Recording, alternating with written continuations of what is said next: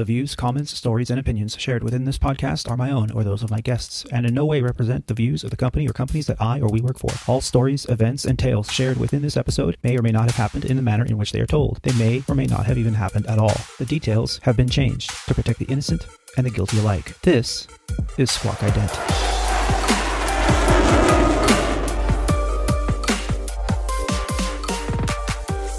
You're listening to Squawk Ident, an aviation podcast that chronicles the journey, the challenges, and the struggles surrounding the life of Aviator Tony, a career airline pilot currently flying for a legacy airline with close to 20 years on the flight line. This is episode 11 of Squawk Ident, recorded on the 27th of December, 2019, from Studio 1025 on the 10th floor of the Renaissance Hotel in Fort Worth, Texas. On this episode of Squawk Ident, we're going to bring to you From the Flight Line, a 5-day trip I took a week ago with layovers in Cancun, Las Vegas, and on the island of Maui. We'll also talk about the running I was able to perform on Maui and how I pushed through the barrier of getting out there when you just don't feel like strapping on some running shoes. And from there we're going to discuss stories of pilots and flight crews behaving badly while on the job. All this and more on this episode of Squawk Ident. But before we dive into it, a quick word from our sponsors.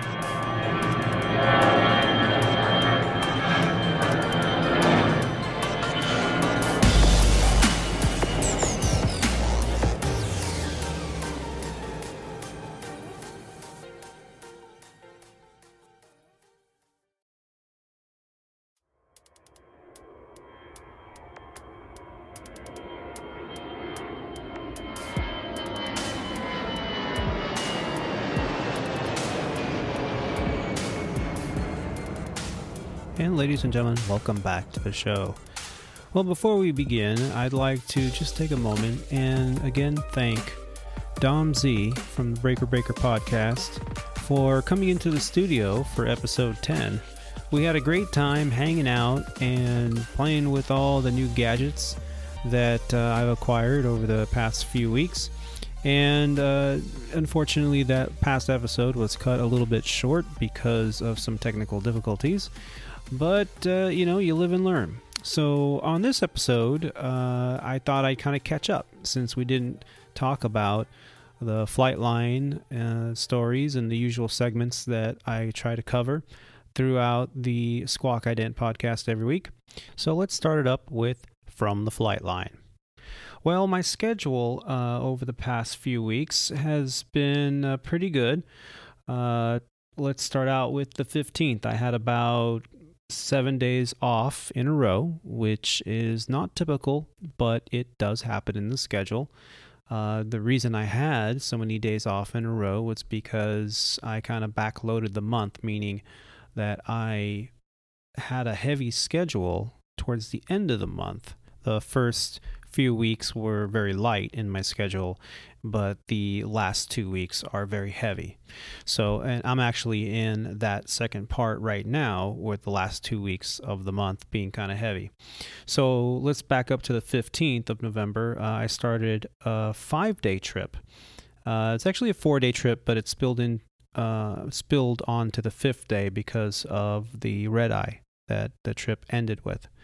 But it started out with an LA to DFW, Dallas-Fort Worth, and that was on Friday the 15th. From there, we had about an hour and a half sit, and then off to Cancun. Now, I've been to Cancun a few times, and it's always kind of a nice trip, especially this time of year when it's getting a little colder outside, and you get to go down to Cancun and stay in the tropical weather. And unfortunately, it was a very short overnight. For those of you that follow on social media, you can see some of the photos that I posted there on that overnight, that layover. And it was really, we got in, was it 11 o'clock at night by the time we got to the hotel, 11:30. So, off to bed because, it's a long day of flying and you're tired. And in the morning, I had just enough time to get up, have some breakfast, and go back to the room and get ready and repack and get ready to go.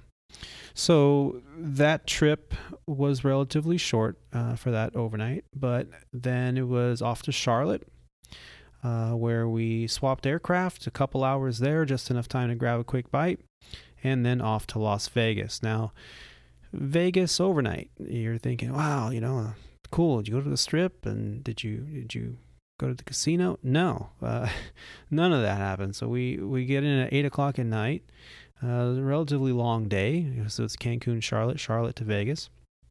And just enough time to get to the hotel. And by the time we got to the hotel, which, by the way, is nowhere near the Strip, there's nothing there. There's nothing around. And not even a place at the hotel to grab a quick bite or a quick beer or something if you have the time. And in this case, we didn't. Everything was shut down, and that's it. So off to bed. And that's where we kind of caught up on the sleep a little bit. We had a little bit longer overnight there, but not by much, just about 14 hours. And then off to Los Angeles, where we had a good sit, swapped airplanes, and headed out to Maui. And it was a relatively uneventful trip. The weather was decent all the way in. A little bit of thunderstorm buildup in Maui. We actually had to divert around some cells and got a bump or two on the descent. But by the time we were getting close enough to the airport, we ended up having to perform an ILS. That's an instrument landing system type of approach, where you're looking at the instruments inside the cockpit, not looking outside at an airport, and which we do even if it's visual conditions. We still always monitor the instruments inside the cockpit on the arrival and on the approach. And this situation, it was down not quite to minimums, about 1,000-foot overcast layer and moderate rain. Maui's a relatively short runway, so it's kind of a maximum effort to get the airplane on the ground and stopped safely before the turnoff. And everything went okay. It was actually my landing. It was a pretty good landing. I was pretty proud of it, especially being with the conditions what they were, a little windy, a little wet. And, you have to use the wipers on the aircraft. Yes, we do have rain wipers or precipitation type wipers on the screens of the airplane. We used those, and we landed, turned off the runway, parked at the gate.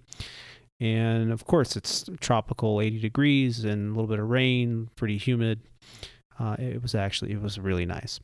So off to the hotel, and there we had a nice 30-hour overnight. And we'll talk a little bit about that overnight a little bit later in the show. So this is it. This was the trip after a full day in Maui, enough to get even 3 meals in before we had to head back to the airport. Now, that red-eye flight back to Los Angeles was a relatively uneventful flight. I had plenty of rest the night before, so it was not too much of a big deal. Pretty good conversations had in the cockpit. We got some crew meals handed to us midway over the Pacific. And, you really can't ask for much more. I landed in Los Angeles around 4:30 in the morning. Relatively early. It was still dark. And by the time I got to my vehicle in the employee lot, the sun was coming up. And it did help a little bit with that drive home. So yeah, that was my 5-day trip. I then had a couple days off and then came back to the airport to do a 2-day trip. And the 2-day trip was a Charlotte overnight and 1 leg back. So 1 leg out to Charlotte, 1 leg back. And something really interesting happened on the way to Charlotte. And, these things, it's kind of weird how they happen. Here we are on episode 10, sitting there with a friend of mine, Dom Z, in the studio talking about the strange and unusual things what Breaker, his podcast, is all about. And so here we were talking about strange things, hauntings, and, strange sightings and whatnot. Just, had a great time talking about it. And on the radio, we're hearing aircraft talk about these lights that are above them, ahead of them. and they were asking ATC, hey, what are these airplanes circling above? It looks like 4 or 5 airplanes circling above. What's going on there? They're thinking the military exercise, that they're doing some kind of holds at high altitude. And hey, air traffic controller, that didn't know anything about it, didn't have anything on their scope. And I found it interesting enough that I marked the time and went on liveatc.net and looked at the archives for that frequency at that time, and I was able to find it. And I want to play a little bit of it for you now. Hey, Senator, American 2825, question. American 2825, go ahead. Yeah, just looking out in front of us, it looks like, can't tell the distance, but looks like a whole bunch of aircraft circling, maybe 50 miles, 60 miles ahead of us, above us. American 2825, I don't know anything about that. Let me see if I can see something. Thank you, and just interesting watching them keep doing circles. 2825, yeah, I don't see anybody circling out in front of you at any altitude. There's a couple targets coming off of Memphis, but they're very low altitude. Interesting.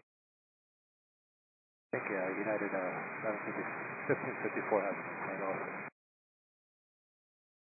2825, where are you seeing us? Dead ahead, maybe just east of Memphis, and it looks like they're above us, so I could guess maybe 400. I'm not sure though.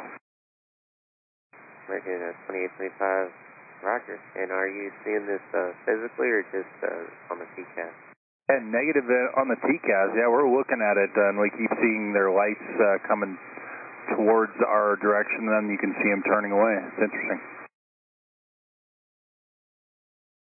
American 2825, roger. American 2825 for weather, deviations. Right, of course, are approved. Label for direct Jack. Say again the fix? Juliet Kilo Sierra, Austria, November. American 2825, 1 able, right deviation. Memphis, circling. Oh yeah, we got him. He's up there too. Looks like multiple targets. Minimum 3, possibly 4 or 5. United 1701, we see them also.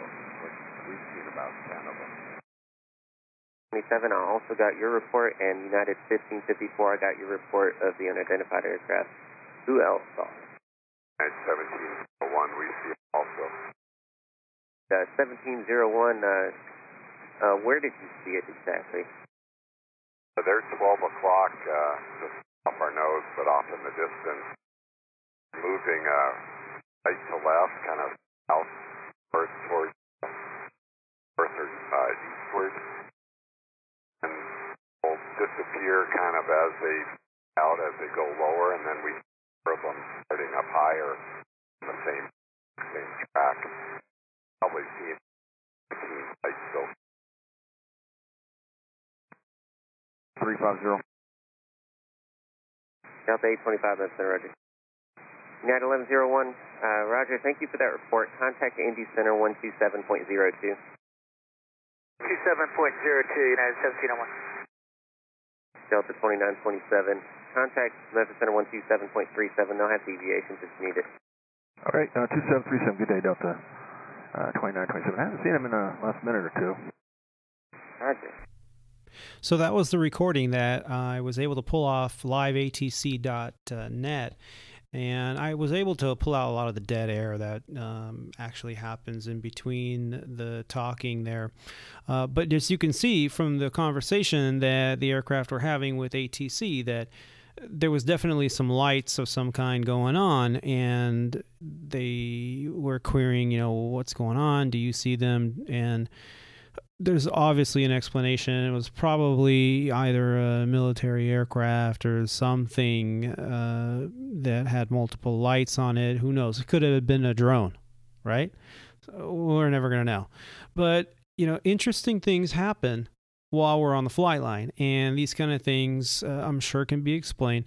But when you don't know what's going on, it's kind of freaky to see that while you're flying along. Now, I found that really interesting. I was thinking, what are the odds, right? You don't see anything for months, if not years, and then all of a sudden you hear all this chatter on the radio right after you do an episode in relation to the strange and unusual things you hear. So I just thought that was pretty cool, and I'm glad I got to share it with you.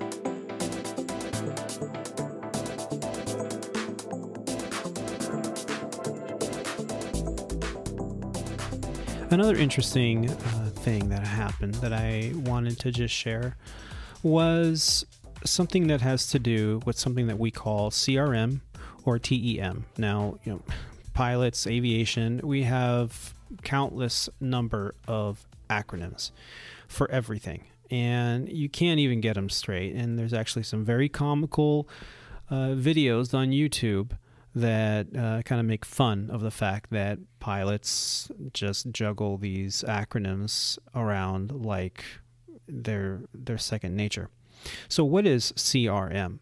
CRM is Crew Resource Management. This is a term that was developed I think it was around the early 90s, and it was a way to prevent this kind of totalitarian, captain rules everything. You got to do what I say or else, even if it's wrong or dangerous or unsafe. And of course, there were some incidences, and this caused the FAA to kind of look into a way to make sure that we have a more balanced cockpit or flight line. Now, I kind of dug into it, and Legacy Airline defines CRM as the effective use of all resources, humanware, hardware, and software to achieve safe, efficient flight operations.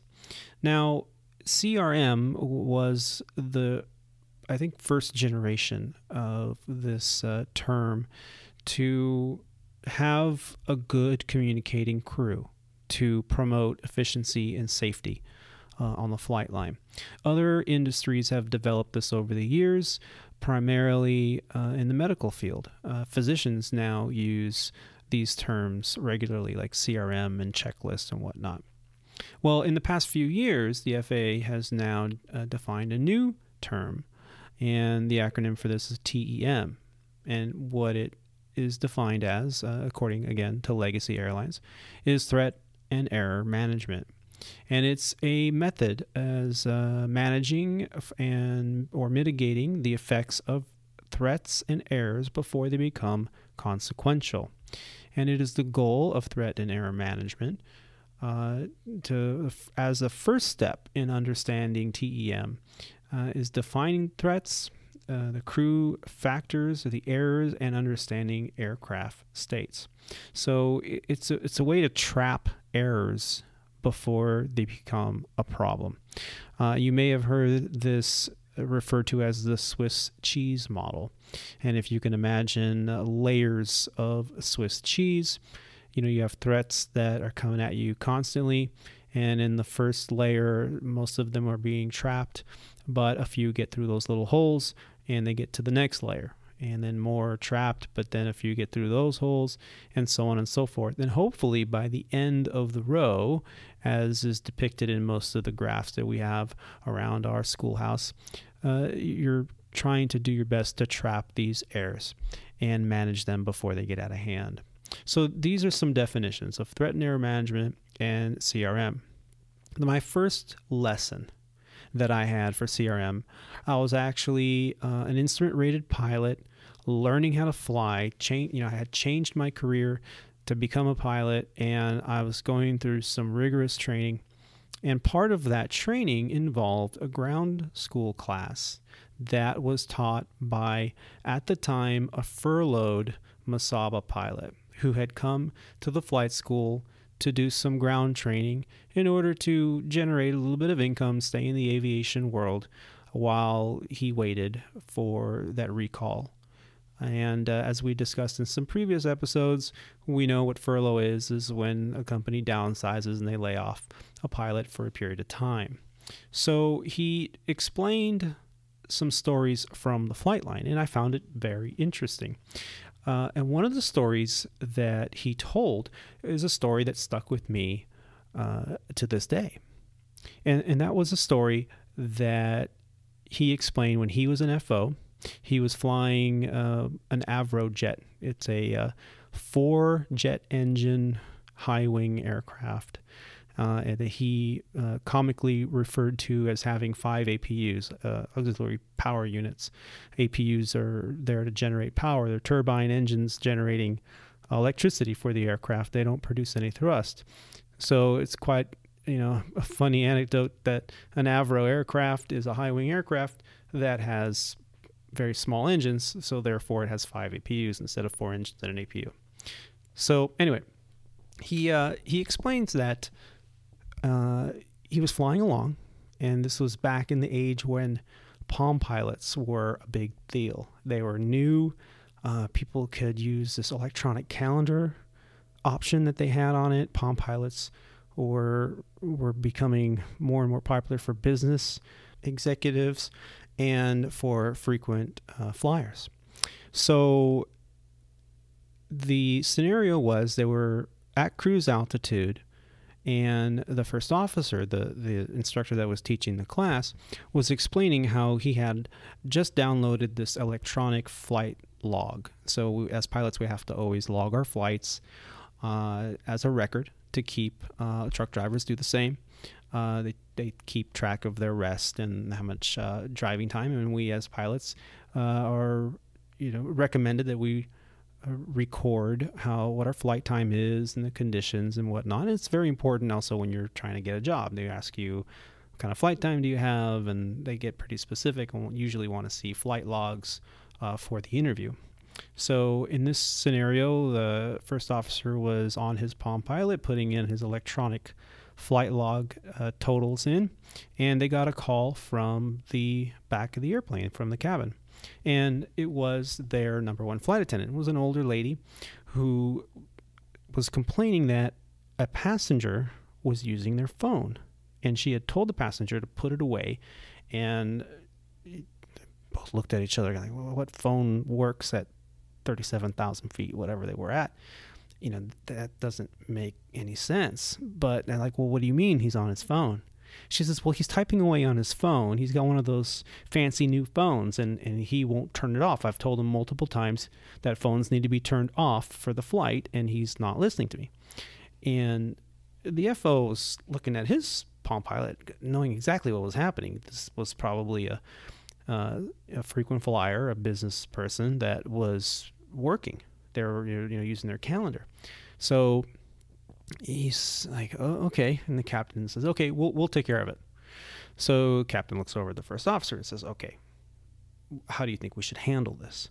And the FO goes, well, obviously he's not on a phone. Phones don't work up here, He's probably using his Palm Pilot of some kind, or a BlackBerry, who knows? And, she just doesn't know what she's talking about. And the captain goes, okay, so what do you think we should do? And he goes, well, I don't know. I'm probably just, not going to inconvenience this guy. The captain goes, I'll take care of it. So he makes a PA, and he says, well, ladies and gentlemen, this is your captain speaking, and unfortunately, for security purposes, we have to ask that all passengers turn off all electronic devices for the remainder of the flight. Now, in a post 9/11 era, and this was soon after 9/11, so it wasn't very far removed in everyone's minds, and everyone complied, and this passenger put away his phone. And the FO looks over at the captain and says, well, what'd you do that for? That guy's going to get pissed, And the captain goes, well, listen, we got to fly with her all month long. This is just the beginning of the month. It's just the first, few legs. And we're going to have to fly with her all month long. If we piss her off now, CRM goes out the window. If something happens in the back, she's not going to care, So this is what we're going to do. When we get to the overnight, we're going to offer to buy her dinner. We're going to take her to the local restaurant, and we're going to buy her dinner. I'll buy, he says. And what I want you to do during dinner is pull out your phone and explain to her that you can turn the phone mode off, and then you can use it as a calendar or as an organizer, as a logbook, as what you're doing now. And that way you can explain to her what's going on. That way she is not embarrassed now. She doesn't feel like she's ignored by us, which will create a bad crew resource management, a bad vibe. Puts up barriers of communication. And we don't want that. And she'll realize what we did, and then she'll be grateful because we were, backing up our crew, and so we inconvenienced the passenger for probably the remainder of the flight, which was about 30 minutes as he explained it. But with her, we're going to fly with her all month, and she's going to be appreciative of what we did, and we're going to have a good month together. So isn't that the better way to go? And he was like, wow, that's a good idea. So CRM is actually a very important thing, a very important part of what we do. It's not just flying airplanes and pushing buttons and landing. It also has to do with taking care of people, learning personalities, and being really a champion of your crew, so that team is very much a big part of it. And the reason it came to mind this past week, I should say, is because on one of my flights, I believe it was the Dallas to Cancun flight. It was the evening flight leaving Dallas-Fort Worth out of the international terminal. And I approached the gate, and I noticed that, my captain that I'd been flying with earlier in the past few days was there pulling up paperwork and looking at weather as we normally do. And I also noticed a flight attendant. Now, normally we meet the flight attendants when we board the aircraft. They're usually on the aircraft already, but because it was an international flight, they had to do a security search and clean the aircraft and make sure it was catered and stocked up. So we usually don't go down to the aircraft till that's all completed. So we had about 15 minutes at the gate to chit-chat, and I approached one of our flight attendants who was sitting there and introduced myself, said hello, and asked about her week and how it was going and how she was doing, and basically tried to strike a conversation that would promote positive CRM. I didn't do this intentionally. I just did this naturally. And I ended up finding out in those 15 minutes a lot about a member of my crew that I had just met for the first time. And after chatting with her, and the gate agent said, okay, we're ready for you to board. So we went in and swiped in and did our thing and started walking down the jet bridge. And she says to me, I just have to say, thank you for being cool. And I just kind of stopped in my tracks and said, what? She goes, thank you for being cool. It's a rarity nowadays to have cool pilots like you guys that, take the time to say hello and to chit chat and to get to know me a little bit. I've been doing this for 25 years and, I've lived a pretty good life, but have my struggles. And it's just so much better to come to work and have pilots that, take the time. And I said, well, what do you mean? What do you mean pilots don't normally talk to you and chit chat? And she said, she goes, it just depends. She goes, a lot of times, you guys just go in the cockpit and, get your checklist and your flows right away. You say hello and the captain gives a brief, and then that's it. That's the last we hear of you. We land, we say goodbye, nice flight, and so on. And I'm like, yeah, I guess we've become a society where we do our job and we kind of get in and we get out and we don't really spend the time like we should. And that's partly because of us, and it's partly because of the company and efficiency and, how quick our turns are. We don't really fly all month long together like we used to back in the old days. And she's like, yeah, every leg it's a different crew, but you guys just spent just a few minutes and you guys really made my day. Thank you. And, afterwards we got in the cockpit and the captain and I talked a little bit about it, and he goes, yeah, that was nice for her to say. And it really sparked a good trip. It just made it all that much better. And that is the essence of what crew resource management is.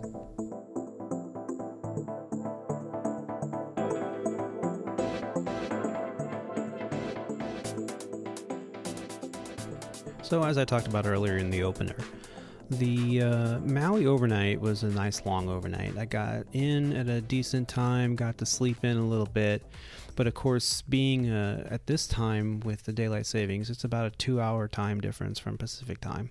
So I woke up a lot earlier than I wanted to, and this is a very common thing with us when we go to Hawaii. I mean, you think, oh, you had a long day, long flight, long week, whatever. You're going to sleep in because you got a nice long overnight, but when the body clock says, hey, it's, 7 a.m. your time, I know it's only 5 a.m. Hawaii time, but I think you need to start getting up. You open an eye, and all of a sudden you hear the roosters. Oh, yeah, it's Hawaii. There's chickens and roosters everywhere.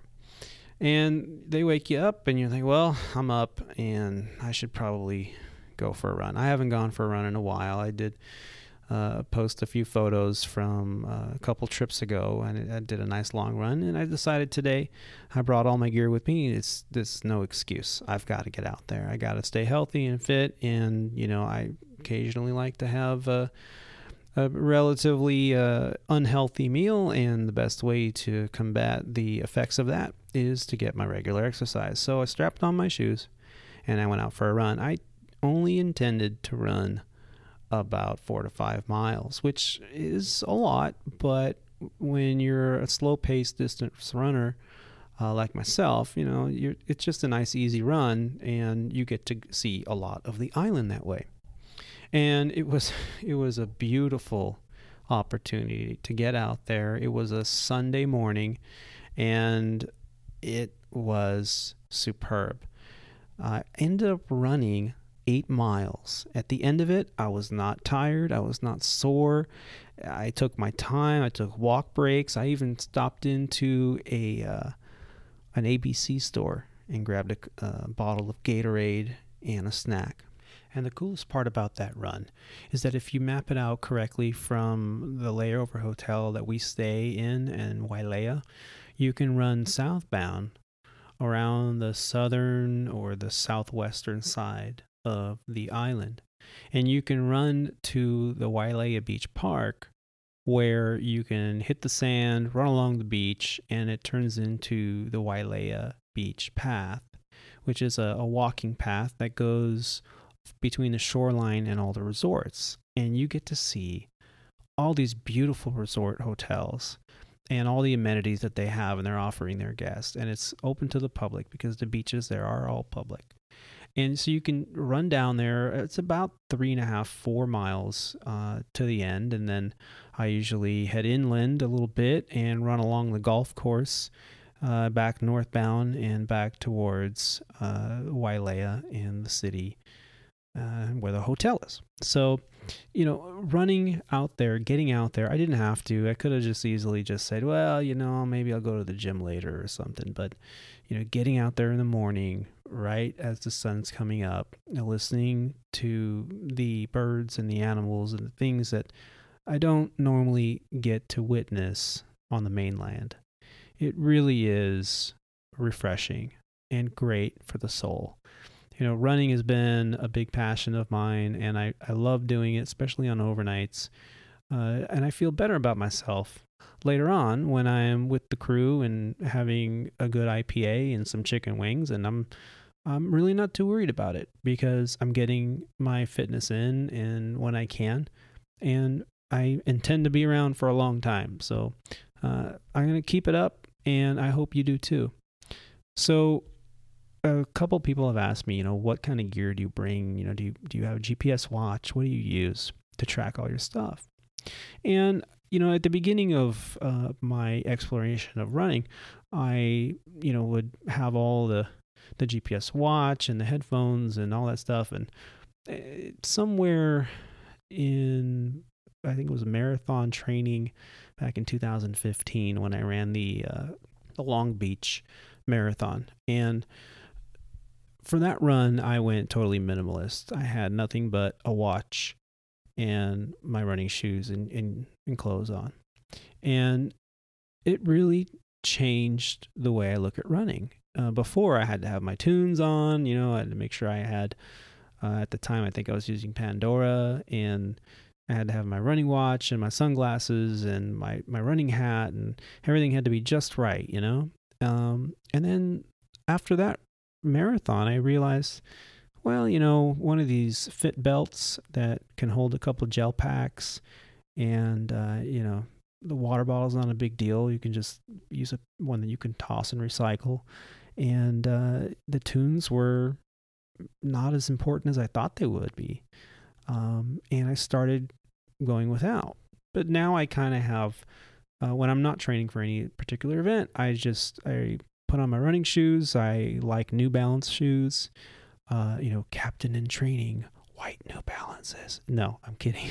I use a minimalist, like with a zero drop New Balance Foam Fresh, I think it's called, running shoes. And I, you know, running shorts and a tank top, and I go for a run. I do wear a hat, try to keep the sun off my face. I do use a Garmin, I believe it's a Garmin running watch, 430 maybe. I'm not quite sure the exact model. It's an older one. It's nothing fancy.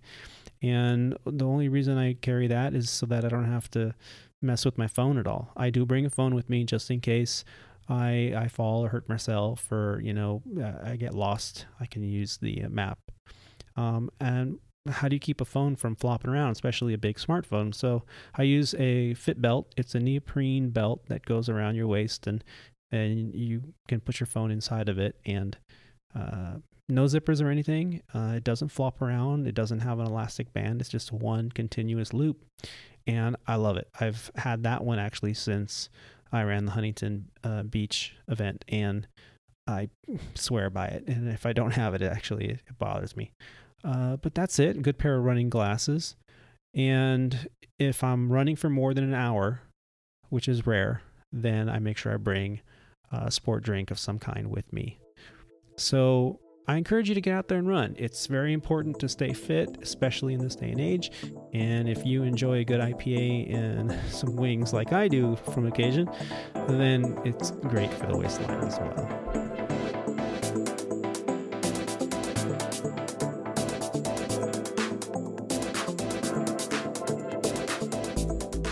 You guessed it, ladies and gentlemen, and now it's time for There We Were, when pilots and flight crew behave badly. Now, earlier we talked about always backing up your crew, but sometimes your crew member that is asking for you to back them up may not be in the right.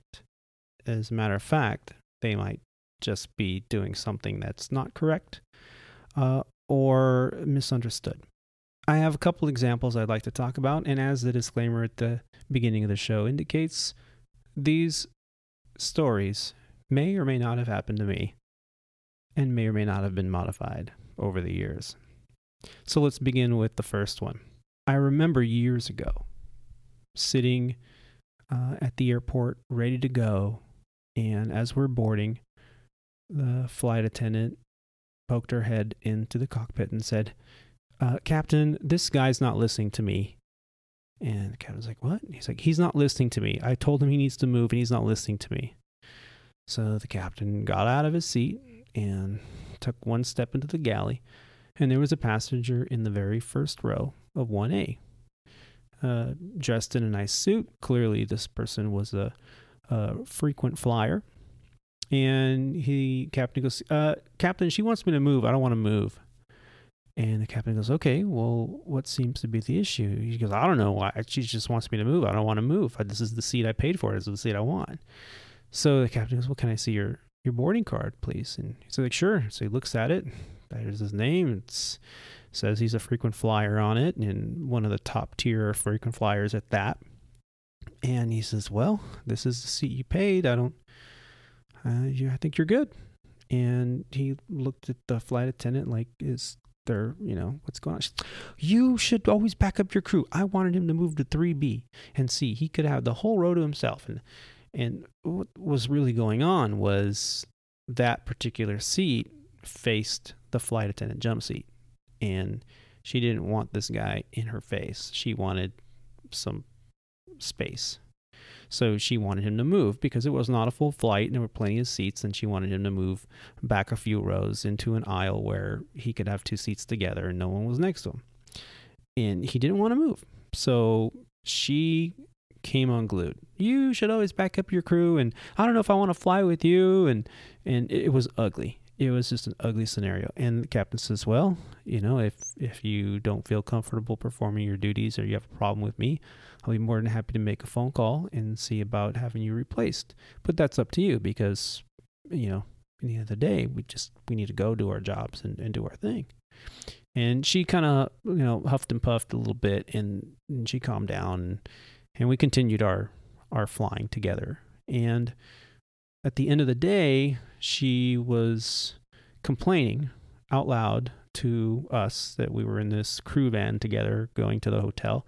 And she was saying, crew scheduling, they're not letting me drop my trip on the last day. And I told them I can't do that last turn. And they told me I had to do it, and because they didn't have anybody else to do it. And I just, this is crap. And, I should be able to drop that trip. And we're like, okay, yeah, good luck with that.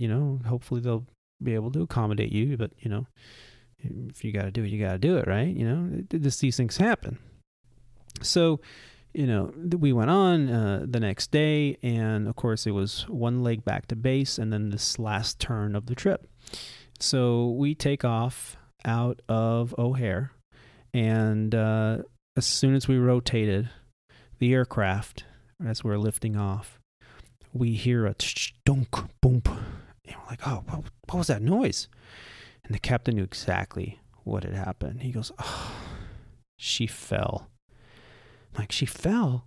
She shouldn't be up. I mean, okay, just let me fly the plane. So I flew the plane, got up to altitude, the autopilot on, and now we had a moment. And as soon as we had a chance, within a minute or so, he calls back and says, are you okay?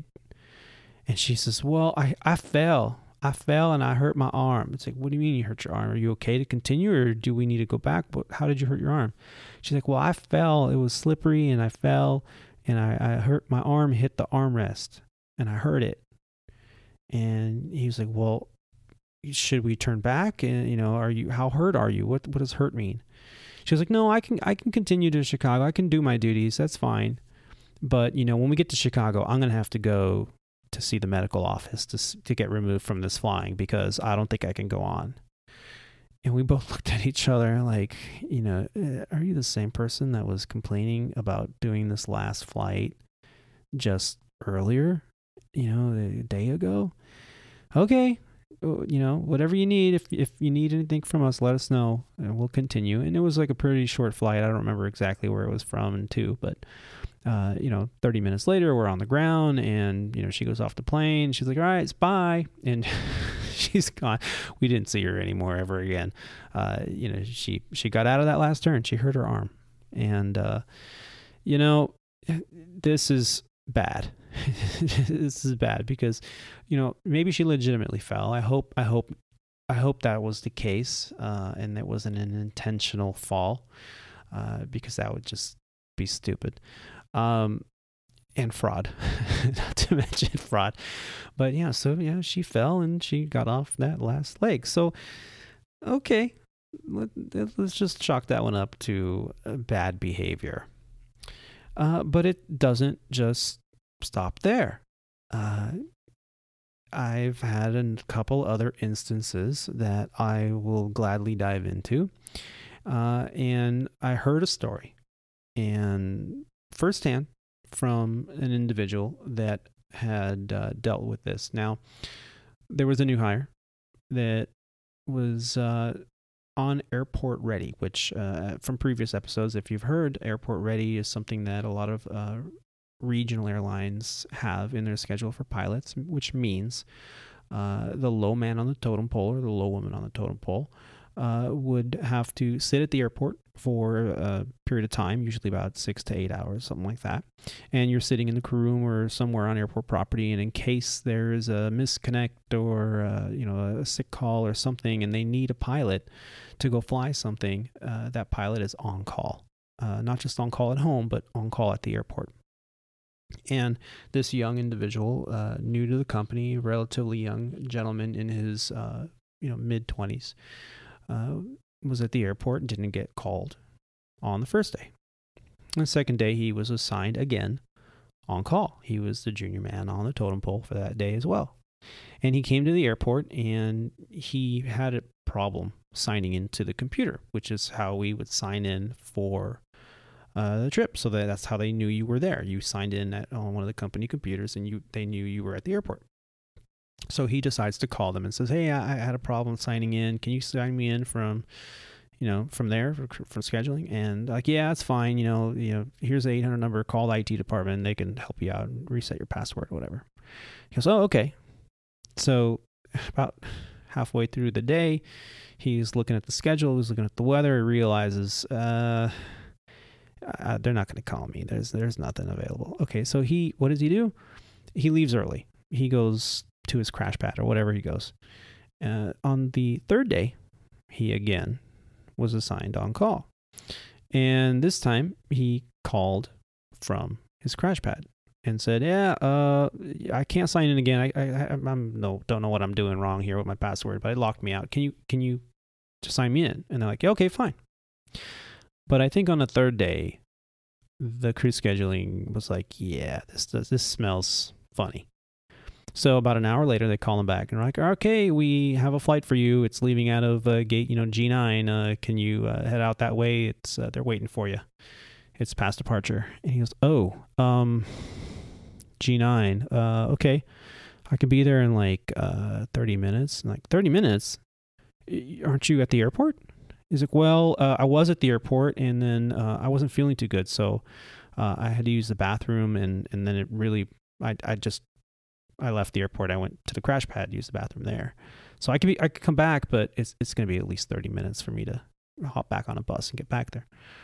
And they're like, oh, okay, well, that's not going to work for us. Here's a missed assignment. Contact your chief pilot. So the chief pilot gets notified and the union rep gets notified. And what ends up happening is this individual has to come into the chief pilot's office while on probation, mind you, and has to explain himself. And he goes, well, what happened was, I got to the airport and the first day they didn't call me. I got to the airport the second day, they didn't call me. I had a problem signing in. Third day, I really felt bad and I must have had some food poisoning and I knew it wasn't going to be good and I didn't want to call in sick because I'm brand new. I don't want to get in trouble. So I knew they weren't going to use me. So I just went home and to the crash pad and they called me as soon as I walked in the door and I just was in a bad spot. And of course they're like, well, is this the story you're going to stick with? Really? Is this the truth? And, the union was involved and they're like, well, this is the story he told me and this is the story he told you and this is the story he's telling through scheduling. So we, should believe him. So I think he got a slap on the wrist. I wasn't there, in the room, but it definitely was a bad choice. And these kind of things happen. People make mistakes. This individual is, I'm sure, back on the line, flying. I don't even know him personally, but this story has its merit, and I did get it from a good source. So these kind of bad behaviors, definitely, it's a matter of time, man. It's just a matter of time. Just be honest and don't try to pull a fast one on the company, because there's been many pilots that have come before you that have tried to pull faster ones than that.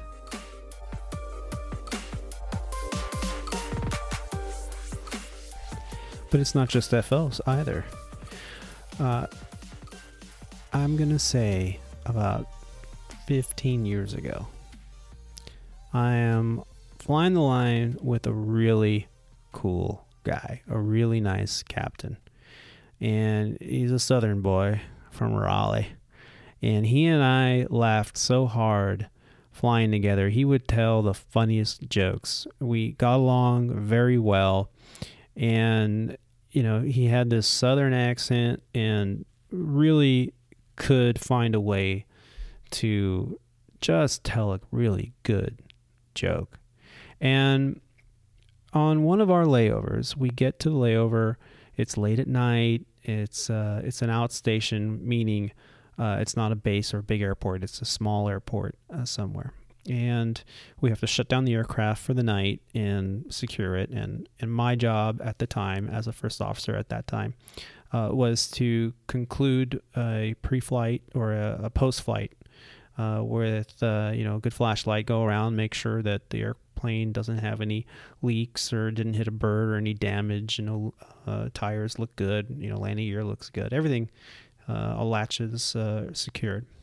But it's a relatively brief post-flight. So I come back in and I put away all my stuff and I'm on the jet bridge with the flight attendant waiting to walk up the jet bridge and, head to the curb and go to the hotel. And my captain was still in the cockpit. I'm like, oh, what's he doing in there? Do you know? And the flight attendant says, I don't know. He's been in there a while. I'm like, okay, maybe he found something wrong with the airplane and he's writing it up. Let me go check on him. So I walk back onto the aircraft. And the cockpit door was kind of closed. So I grab the cockpit door, I open it, and it hits me like a ton of bricks. The smell was just awful. It was like a dead body was in there. And I was like, oh my God, Rob, what the hell, man? And he's like, oh, I'm sorry. That's not for you. I was leaving something for the morning crew. Please don't say anything. He turns beet red. He is so embarrassed. He just freaking ripped the nastiest fart I have ever smelled in my life. And I was like, my God, I'm covering my mouth. I said, Rob, did you freaking kill it before you ate it? What's wrong with you, man? And he's just like so embarrassed. He's like, oh, I'm sorry. That's not for you. I was leaving him a present for the morning. I was like, Rob, man, you need to go see a doctor. Come on, man. And we laughed so hard. He goes, promise me you won't say anything to the flight attendant. That's just you weren't supposed to ever know or smell that. I'm like, dude, that's just wrong. That's wrong. What are you doing, man? It's wrong. He's like, no, man, it's just for the morning crew. It's just, they're not going to be out here in a few hours, and I think it's going to still smell. I'm like, I just been eating a lot of beans lately. Like, so yeah, I'm like, okay, fine, dude, that's awful. And I never looked at him the same way ever again. It was bad. So yeah, that's some stinky shit right there.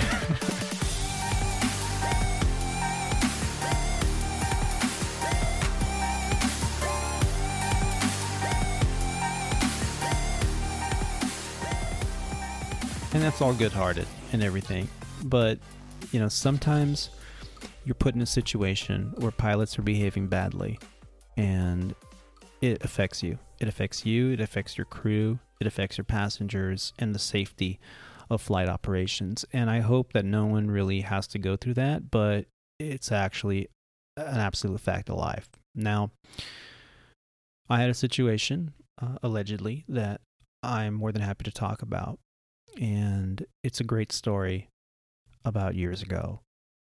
So I was flying with a captain that I admire tremendously. I've flown with him probably, if we accumulate all the days and trips that we've done together, probably a good 6 months together. Really nice guy. We're going to call him Captain Jimmy because he reminds me of Jimmy Stewart. Tall, slender, relatively good-looking older guy, and really smart, very articulate, and just the kind of guy you want to hang out with and have a conversation with. So I'm hanging out with my Captain Jimmy, and his wife is actually our flight attendant, and usually is. They were doing what's called buddy bidding, where you both bid the same schedule, and once you have enough seniority, usually it works out. So Buddy bid with his wife all the time, so the three of us became very good friends. And he leans over to me on one of my trips and says, hey, Tony, I'm going to be heading to Dallas tonight instead of flying with you to Columbus because I have to do a PC in the morning. And back in the day, we had this things called proficiency checks. And once a year or once every so many months, a captain would have to go back to Dallas which is where our headquarters is at Legacy Airlines, and they would have to go into the simulator and do a check to make sure that they're still proficient in emergency drills and emergency procedures. So it's not a big deal. It happens all the time. And he's like, yeah, so I'm gonna travel to Dallas tonight instead of going to Columbus with you, and you're gonna have a reserve captain with you. And I said, okay. And he goes, he's a new captain. He's on reserve, and I flew with him years and years ago, and I'm not going to tell you anything about him because I don't want to have you come up with some kind of prejudices, but I'm just curious how it is flying with him because I've heard some things, and I respect your opinion. You're a pretty fair guy, just curious. And I said, well, okay, Captain Jim, this guy better not be a total dick, because if he is, you're buying all the beers next week. That's all I gotta say. And he laughed. And he's like, okay, calm down. He's like, he'll be fine. He'll be fine. You're a smart guy. You'll figure it out. And I'm like, okay, I'll give you a fair assessment. And so we're sitting there at the gate, and he's seeing us off because his flight is later on in the evening, and we're leaving out. And just to paint the picture, it's a winter evening out of Chicago, flying Chicago to Columbus, relatively short flight. Over Columbus, there's a layer of icing from 4,000 feet to 8,000 feet of known icing. And so we knew we were going to have a little bit of wintry conditions and winter weather conditions on the approach and arrival. So we're standing there at the gate, and I hear a voice from a person behind us going, Jimmy, good. So I get to fly and sleep with your wife tonight, huh? Ha ha ha ha. And we just turned around like, what the hell are you saying? Jimmy's wife turns around, looks at him, and like, oh God, she dealt with this guy before. And I'm like, who is this guy? Relatively short guy, silver hair, silver mustache, and the hat. Yes, folks, the trifecta. We have talked about the trifecta before. An FO once told me, if you have silver hair and a silver mustache and you wear the captain's hat, you're automatically kind of an asshole. And I was like, what? So yeah, it's called the trifecta. I was like, oh, thanks. I don't have a mustache, so there you go. Plus, I'm not a captain anymore, so there you go. There. Anyway, so this guy comes up, he says these things, and Jimmy just kind of smirks at him, like, okay, enough. What's going on? And I look at Jimmy and I go, I'm gonna go down to the airplane and pre-flight it. Have a good PC. It's already okay. This guy's kind of pissed me off, rubbed me the wrong way, and fine. So Jimmy's wife and I go down to the aircraft, and I do my pre-flight, do my walk around, I get back in, I get all the flight management system loaded up. I basically have everything ready to go. And when this new captain, reserve captain, gets in the cockpit, he goes, you're not one of these new hire pukes, are you? I mean, excuse me? He says, yeah, new hire puke, these 300-hour wonders that freaking don't know what the hell they're doing and can't talk on the radio. I'm like, well, no, I've been here for quite a few years, and I have some couple thousand hours on this airplane at the time. That's what I had. And I'm like, no. And he goes, oh, okay, good. Let's just get there, okay? It's a short overnight. Let's just get there. I'm like, okay. So in the process of him, setting up his cockpit, he's given me his entire resume and telling me how he's God's gift to aviation, and he was in the Marines, and he was an A4 driver, blah blah blah blah blah, and so I'm like, okay, Captain, thanks for that information. He goes, well, it's your leg. I'm like, well, actually, I flew 2 already today, so if you don't mind, I'd rather just be pilot monitoring, work the radios and whatnot. And he's like, no. I always want to see what I'm dealing with. You're flying. I'm like, oh, okay. I see how this is going to go. So we push off the gate, and no big deal. And we push off the gate, and there's another aircraft that's pushing in unison with us, kind of more shallow in the alley. And so they're in front of us, basically. And this individual that was on the radios was struggling a little bit. I mean, it was late at night, And he just comes unglued, my captain. He goes, gosh, damn it, this guy, he can't talk on the damn radio, and he's going to fumble it all up, and we're going to be following him because that flight's going to Cleveland, and we're going to Columbus, and they're in front of us now. And I'm like, whoa, Captain, please, calm down. This is not a big deal. It's late. They're tired. I've been flying all day. I can feel it too. Let's just get there. And he's like, well, I just can't stand people that can't talk on the radio. It's like, well, okay, all right. So, push off, go. We take off. The whole flight, he's telling me how he's been flying airplanes for so long, and how the way they train us in the schoolhouse to fly this airplane is all wrong, and all the speeds that they've trained us to fly and approach at are all wrong, and we're dragging airplanes in, and one of these days there's going to be a big smoking hole in the ground, and it's going to be a plane at the bottom of it from our regional airline, and it's just because these people don't know how to fly, and they can't talk on the radio. So I was like, what? I kind of just tuned this guy out a little bit.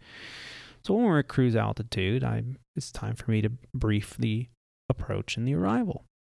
So I'm briefing him on the intent that I have to fly this approach into Columbus, and I tell him, look, okay, we know about the weather, we know about the IFR condition with the icing, and once we get it's instrument flight rules, by the way, if you can't see the ground or the airport, you have to fly via instrument flight rules apply. So our IMC, instrument meteorological conditions, either way, depending on what you're talking about. So I brief him on, like, we're going to come in on this arrival, and when we get to the vector, the air traffic control is going to give us a heading. We're going to come out probably about 10 miles out before they turn us in. That's a relatively normal procedure in Columbus, and we're going to land on the north parallel runway. We'll pick up the airport visually below 3,000 feet, and we'll continue on the ILS. And if we have to do a go-around, I brief the go-around procedure and, everything, performance, landing performance. So he's like, yeah, okay. So we're still on with the arrival controller. And we're on this arrival, and we're still up above all the weather, the clouds, the freezing, precipitation. And they give us lower, and he says, well, can we get pause discretion on that? And I think, oh, okay. He's asking for pause discretion. That's a good idea. Why get into the icing condition if you don't have to? Let's just wait till we can get low enough to where we can just punch through it. And once we're beneath it, then, we can configure the airplane for landing and we're good to go. Why stick all these, the boards out, the flaps and the ailerons, we don't want to get icing on those surfaces. And so let's just wait until we can punch through it in clean configuration with the flaps up and the gear up. And then once we're through it, then we can drop all that stuff and land. That way we don't accumulate ice. And so I'm like, okay, he's kind of redeeming himself. But the whole time he's telling me how, too many people are letting air traffic control dictate how they fly the airplane, and you need to fly the airplane, and you need to tell air traffic control the way you want to fly it. And I'm like, okay, all right, okay. So finally I was like, okay, I got to start down. So I start down, and I'm on a downwind leg and an IMC at night with anti-icing on in icing conditions. And everything's going exactly as I briefed it. And he goes, just, get down. I was like, what? Get down. So just as he says that, he gets on the radio and he goes, can we get lower for regional 123? He's like, sure, regional 123 does not maintain 3,000 feet. 3,000, okay. So he's like, get down. I'm like, what the hell? This guy talking about get down. So just as he says that, I do my best to slow the airplane down. When you have anti-icing on, it actually revs up the engines, the turbines a little bit higher RPM than normal. So it's a little bit more difficult to slow down and to descend at the same time. So, but we were still on profile. Everything was looking good. And he gets on the radio without saying a word and says, oh, well, we can take a base leg. We'll take a 180 heading.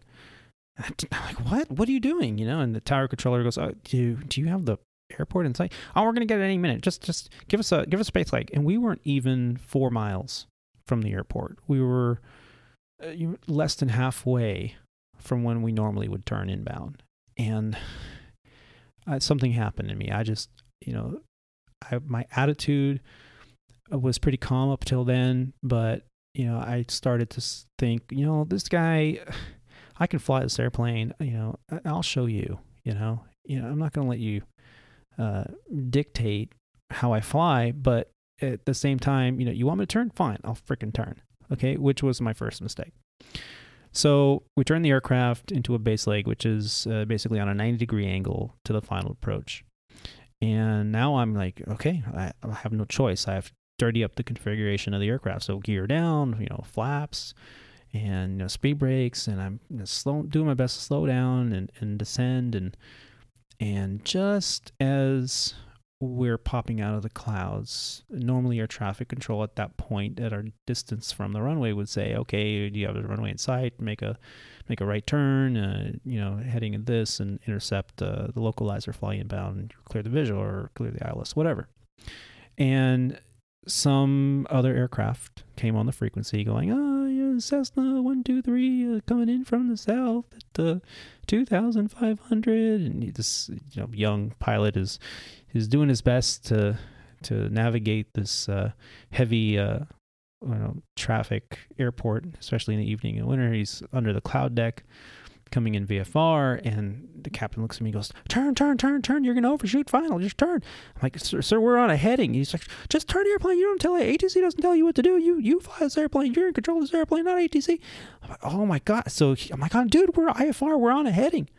And so just then, air traffic control, the guy stops talking, and air traffic control says, a regional 123, make an immediate right turn, intercept the localizer, do you have the airport in sight? And so, I make a nice sharp bank turn, and we were slow enough and had enough energy and made a nice sharp bank turn to get on final. We're all stabilized within 2,000 feet from the runway, and so everything was performed within the stable approach criteria, as we call it, but it wasn't pretty. And he's just nonstop. He's like, you don't wait for ATC to tell you got to fly this airplane, and you overshot, and you were going to land on the wrong runway. I've landed on the wrong runway a year before, and it's easy to do. And I did it once. 10 years ago, I landed on the wrong runway here, and you were going to do the same thing, and you can't.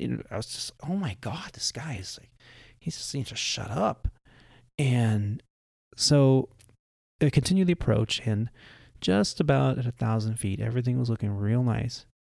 And we have what's called a pitch limit indicator on that aircraft on our primary instrument display. And what it says is if you pitch the aircraft up right now, beyond, I think it was 15 or 16 degrees at that point, that you can stall the airplane. But we weren't pitched anywhere near there. We were on a normal descent, pitched at about 2 degrees above the horizon, coming in nice and easy on speed, on approach. And he goes, get rid of that.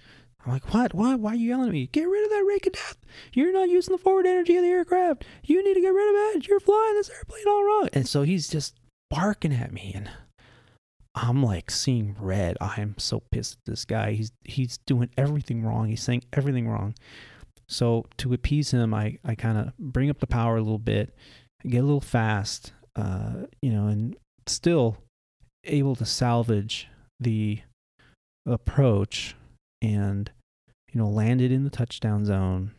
It was an okay landing. It wasn't great, but I wasn't going for great. I was just trying to get it in the touchdown zone because this guy's trying to get me to overspeed and become unstable, and I wouldn't let him. So as the mains touched down, the nose gear didn't even come down yet. And he goes, well, they can't all be good. I'm like, oh my God, this guy. At this point, I hear whistling in my ears, the steam's coming out, and he's just like nonstop. You got to use the forward energy, and I thought you were in a hurry when this is a short overnight, and you were going to use a brake maneuver and get out of the weather and get in the visual, and you're just dragging it in. You're doing what everybody else does, and he was just nonstop. This went on as we got to the gate, as we walked to the jet bridge, as we got on the hotel van, as we continued to the hotel. Finally, I got to my room. I shut the door. I almost slammed the door. I was so angry. And I called home, and I said to my wife, this guy is freaking driving me nuts. And I was just like yelling in the phone. And my wife stops me and goes, can he hear you? I'm like, I don't give a f if he can hear me or not. You know, this asshole. And she's like, wait a minute, hold on. You know, you're getting all worked up. You don't want to do that. You know, do you have to fly with them again? And I said, well, tomorrow I have one leg back to Chicago in the morning. She's like, well, you're an adult. You're mature. You're better than this. Just show up, do your job. You know, talk only about the checklist and your job, and then you probably will never have to fly with them again. I said, yeah, you're right, but I'm just angry because he put me in a situation where I was flying the airplane the way he wanted it, which was not right, and I should have stopped it. I should have stopped it earlier. I should have told him, no, I'm not going to do that. You know, there's a lot of things I could have done, and I kind of let it get way beyond where my comfort zone was. She's like, well, just show up, do your job. So the next morning I show up to have hand time, and he looks at me and he goes, oh, Tony, you're here. Like, yeah, why wouldn't I be? He goes, well, you know, I was kind of hard on you last night, and, you know, I don't want you to think I was yelling at you. Just, you know, sometimes my mouth gets going, and, you know, I just keep going, and you know, I'm just trying to teach you, you know, and you're just using you weren't using the Ford Energy, the aircraft, and, you know, but that's, I'm like, you know what? I just put my hands up. I said, stop. I said, look, I'm a professional. We got a job to do. Let's just go fly the airplane. When we get to Chicago, I never have to see you again, and that's fine. He shut up. He didn't say a word to me, and he was an angel the whole way. He didn't say a thing. Got to Chicago, ran the checklist, packed up my shit, walked off the plane, and didn't say a word. And the following week, I'm in the crew room, and I'm, you know, picking up paperwork and signing in for my trip, and I can hear Jimmy come up behind me, and he says, Tony, you know, my wife can hear everything that is being said in the cockpit when she's in the jump seat, and she heard everything last week, and she told me about it. I was like, you know, Jimmy, I don't like you very much right now. You know, you could have warned me a little bit better, but I don't know if that would have even done anything. He's like, dude, he goes, don't worry about it, man. I'm gonna hook you up. And dinner, drinks on me all week. And he goes, why didn't you report him? And I said, because, you know, he pushed me into a hazardous attitude. I should have immediately said, no, that's not right. I'm not going to do that. Or I could have got on the radio and said, nope, we don't want to turn. We want to continue, you know, something. There's so many things I could have done that would have prevented him pushing me to do something that was basically hot dogging the airplane in, you know. And it just, what irks me the most is not the fact that he is who he is and did what he did, but the fact that he pushed me into a situation that I didn't feel comfortable with. And, you know, the learning point in the whole story was that I learned that I'm never going to let somebody push me into a situation that is not right, that is not safe. It's not that it was never really unsafe. It's just that it was like hot dogging it, you know, it's like making steep turns and, you know, leveling off the airplane steeply. I mean, you have people in the back and, you know, you're in charge of making the ride as smooth as possible. And, you know, having a little extra speed, there's nothing wrong with that if the conditions, you know, dictate. And we were never really unstable. We were always within the stable criteria. So it wasn't like, you know, I should have done a go around or anything like that. But it was not in my zone of comfort, the way I like to fly, the way I like to operate. So I learned a lesson, and I knew that if I, you know, made it a complaint, that really I was going to be in trouble too, or at least talk to about it. And, you know, so what's the lesson? The lesson is, don't let someone, regardless of rank and file, push you in a situation you know is wrong or unsafe. The best thing to do is to kind of think about, well, if this happens to me, how am I going to react? We always have the power of the radio. As a first officer, you're not in command. But if you know a safety violation is happening or potentially could happen, you're still responsible. And if you agree to it and you continue into an unsafe or even verse a violation of some kind, an FAA violation, you're just as guilty if you go along with it, even if you disagree. Well, I disagree with what you're doing, but you still continued and you didn't do anything to interrupt it. Well, you're still guilty. So you got to figure out what you're going to do. And if you talk about things like this and you think about it ahead of time, when the situation presents itself, you'll be better prepared. And I wasn't prepared. And after that event happened, I had a long conversation with myself about what I would do in the future if it happened again. So as an aviator, we always have to be prepared for unusual, unexpected events. And having a pilot, captain or not, push you into a situation where you know it's not right or you don't feel comfortable with, the most popular words that I used to instill in my first officers was, if you feel uncomfortable with anything, all you have to say is, Captain, I don't feel comfortable with this. And trust me, I will listen. So that's it for this show. We didn't even get to half of the topics that I wanted to discuss, but hey, that just means more information for the future.